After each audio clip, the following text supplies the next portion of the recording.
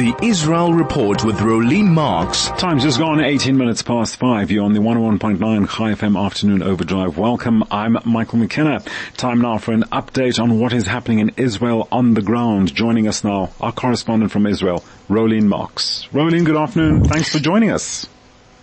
Good afternoon. Wow, can't believe it's Thursday already. Yeah, where did it go? Where are the weeks going? Anyway, c'est la vie, as the saying goes. Rolene, to begin, I did see some breaking news regarding rocket launches. Am I correct? I mean, this is just... It's unbelievable. I mean, I would think that you are living in an Orwellian universe if I didn't see the truth for myself. And and let me just reiterate, this is not new information. This is information we have known for years. But now the IDF, cameras in hand, are going through Gaza and exposing what they are finding. So a short while ago, the IDF in a child's bedroom. I mean, you can see pink duvets, cute, cartoony, children's type animal things on the wall, and underneath the bed. Underneath the bed are rockets. The rockets that are fired towards us in Israel, including to where I am in Modi'in. I mean, it's just unbelievable. Explosives, bags of explosives. This all hidden in a child's bed. I mean, it's really unbelievable, but we are seeing it for our very selves. And so at this point in time, so besides that, Rolene, there are ongoing IDF operations within Al-Shifa and the surrounds. Am I correct? Yes. So the IDF have uncovered quite a bit in Al-Shifa Hospital. This is the main hospital. Right. Now again, this is not new knowledge. Even Amnesty International, as we know, who are no friends of Israel, in 2015 in a report published findings that in Al-Shifa Hospital it is used for Hamas to torture their prisoners and used for other acts of violence committed by Hamas. So this is not new information. But what the IDF did show us last night, and Lieutenant Colonel Jonathan Conricus, you'll all be familiar with him. He's one of the spokespeople who's doing the rounds in the media. He took us through with these cameramen, a soldier cameraman, in a single shot and exposed what has been found in Al-Shifa. Now, bear in mind that there is separate intelligence that has been shown to intelligence agencies. This has been corroborated by Pentagon intelligence officials, but he took us through Al-Shifa into the MRI room. He showed us what are known as grab bags. These are bags filled with weapons, explosives, Hamas headbands, bulletproof vests, those kind of things in several bags, Kalashnikovs, AK-47s inside the MRI machine. Now I know that there are people who are going to say that can't be true. An MRI machine is magnetic. The MRI machine wasn't on. You can clearly see that. In fact, it looks quite significantly damaged. He then walked into other rooms, showing us where other weapon stashes have been put. I mean, it's quite extraordinary. But what the IDF have done and did today was they took BBC reporters,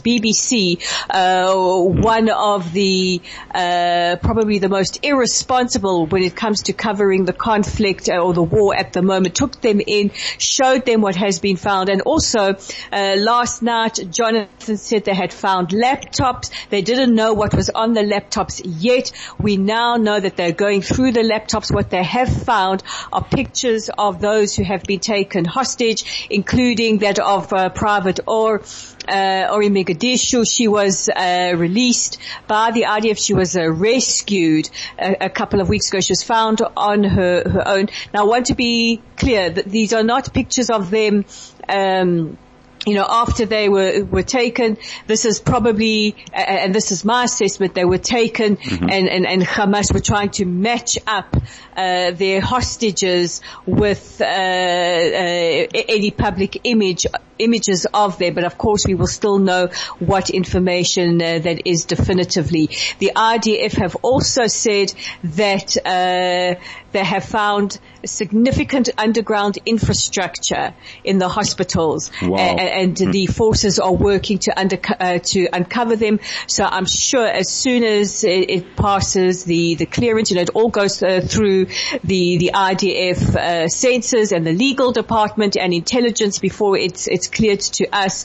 We will see what the IDF have been talking about. But we're seeing it with our own eyes. And we've got the journalists, the foreign press backing it up, from the Sun newspaper, from Fox News, from Sky News, from CNN, from the BBC. They are all in there. This cannot be denied. Okay, so you just answered my next question. So all those prominent platforms are in there. So yes, egg on the face, you could say, Rolene, at this point in time.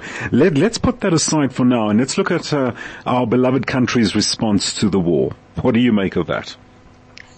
It is just absolutely preposterous. I mean, from the phone calls that Naledi Pandor had with Hamas, and the visit to the Ayatollah al-Khamenei, who is the sponsor of Hamas and Hezbollah, and this comes at a time when countries like Germany and others are cracking down. They're cracking down severely on any organizations that have ties to Hamas.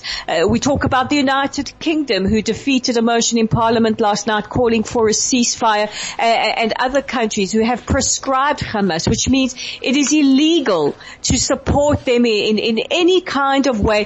Here you have South Africa very clearly and unreservedly taking the side of Hamas. And I would just say to President Ramaphosa, who last night called for war crimes investigation, first of all, Mr. President, there is some body cam footage I think you need to see, you and your parliamentarians, but especially your foreign minister. But this is preposterous. At a time, we make a separation between supporting freedom for Palestinians. We all support that. We all want Palestinians to have a better life and a better future, and supporting an internationally recognized terrorist organization in Hamas. And of course now the EFF has weighed in on it and wanting our ambassador, all the diplomatic ties severed immediately. I mean, it's... Okay. I don't even have the words. I don't even have the words for that. Maybe perhaps instead of wearing kafiyas in support of Hamas and scarves in support of Hamas, maybe he should deck himself in the color of South Africa. I'm sure there are millions of South African citizens who would like to know where the concerns about their well-being, their electricity, their water, their job futures, their health care lies. And indeed, and earlier on a guest I was talking to, it's interesting that the president is visiting a country where the Hamas leadership sits pretty. That's Qatar. Well, exactly. He is in Qatar at the moment, that is harboring these, Hamas leaders in absolute 6-star luxury, everybody, while their civilians are being used as human shields and being made to suffer. Rolene, we how many weeks into the war now? It's about 6 weeks now, so I must confess I've lost count, but it's been a while since I've asked you since the war broke out. Just give us a feel on the ground in Modern where you live and in the cities as to what's the atmosphere like at the moment. I've asked this before, but I mean, like going out to do your necessary routines every day, shopping, that kind of thing. What does one see on the ground in Israel right now? It's a mixture of emotions. Our emotions run the whole gamut throughout the day. Everywhere you go in Israel, there are pictures, there are signs, saying two things. One is bring them home. Just down the road from me, about a block away from me, there's a massive billboard with the pictures of the hostages. Bring them home and Yachad Nenatzeach, together we will win. But we run the gamut of emotions. We are still deeply grieving. Every soldier that falls is another knife in our heart. There's a lot of frustration at the world that seems to be siding with terrorists, which we find absolutely preposterous. boisterous. There's a great feeling of unity between people. We want to get this done. We want to get the job done. Sure. We are all standing 100% behind our soldiers, but we are also preparing for the inevitable trauma and PTSD that is going to hit us as a country.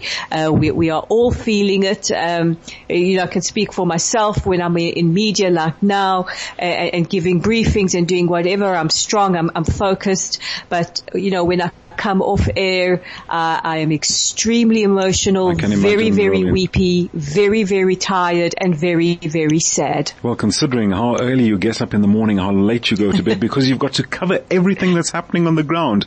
But Rolene, do take care from all of us. Our blessings and thoughts are with you all in the Holy Land. We're going to have to wrap it up there, Rolene. Thanks so much for joining us once again to give us some background as to what is going on in the Holy Land right now.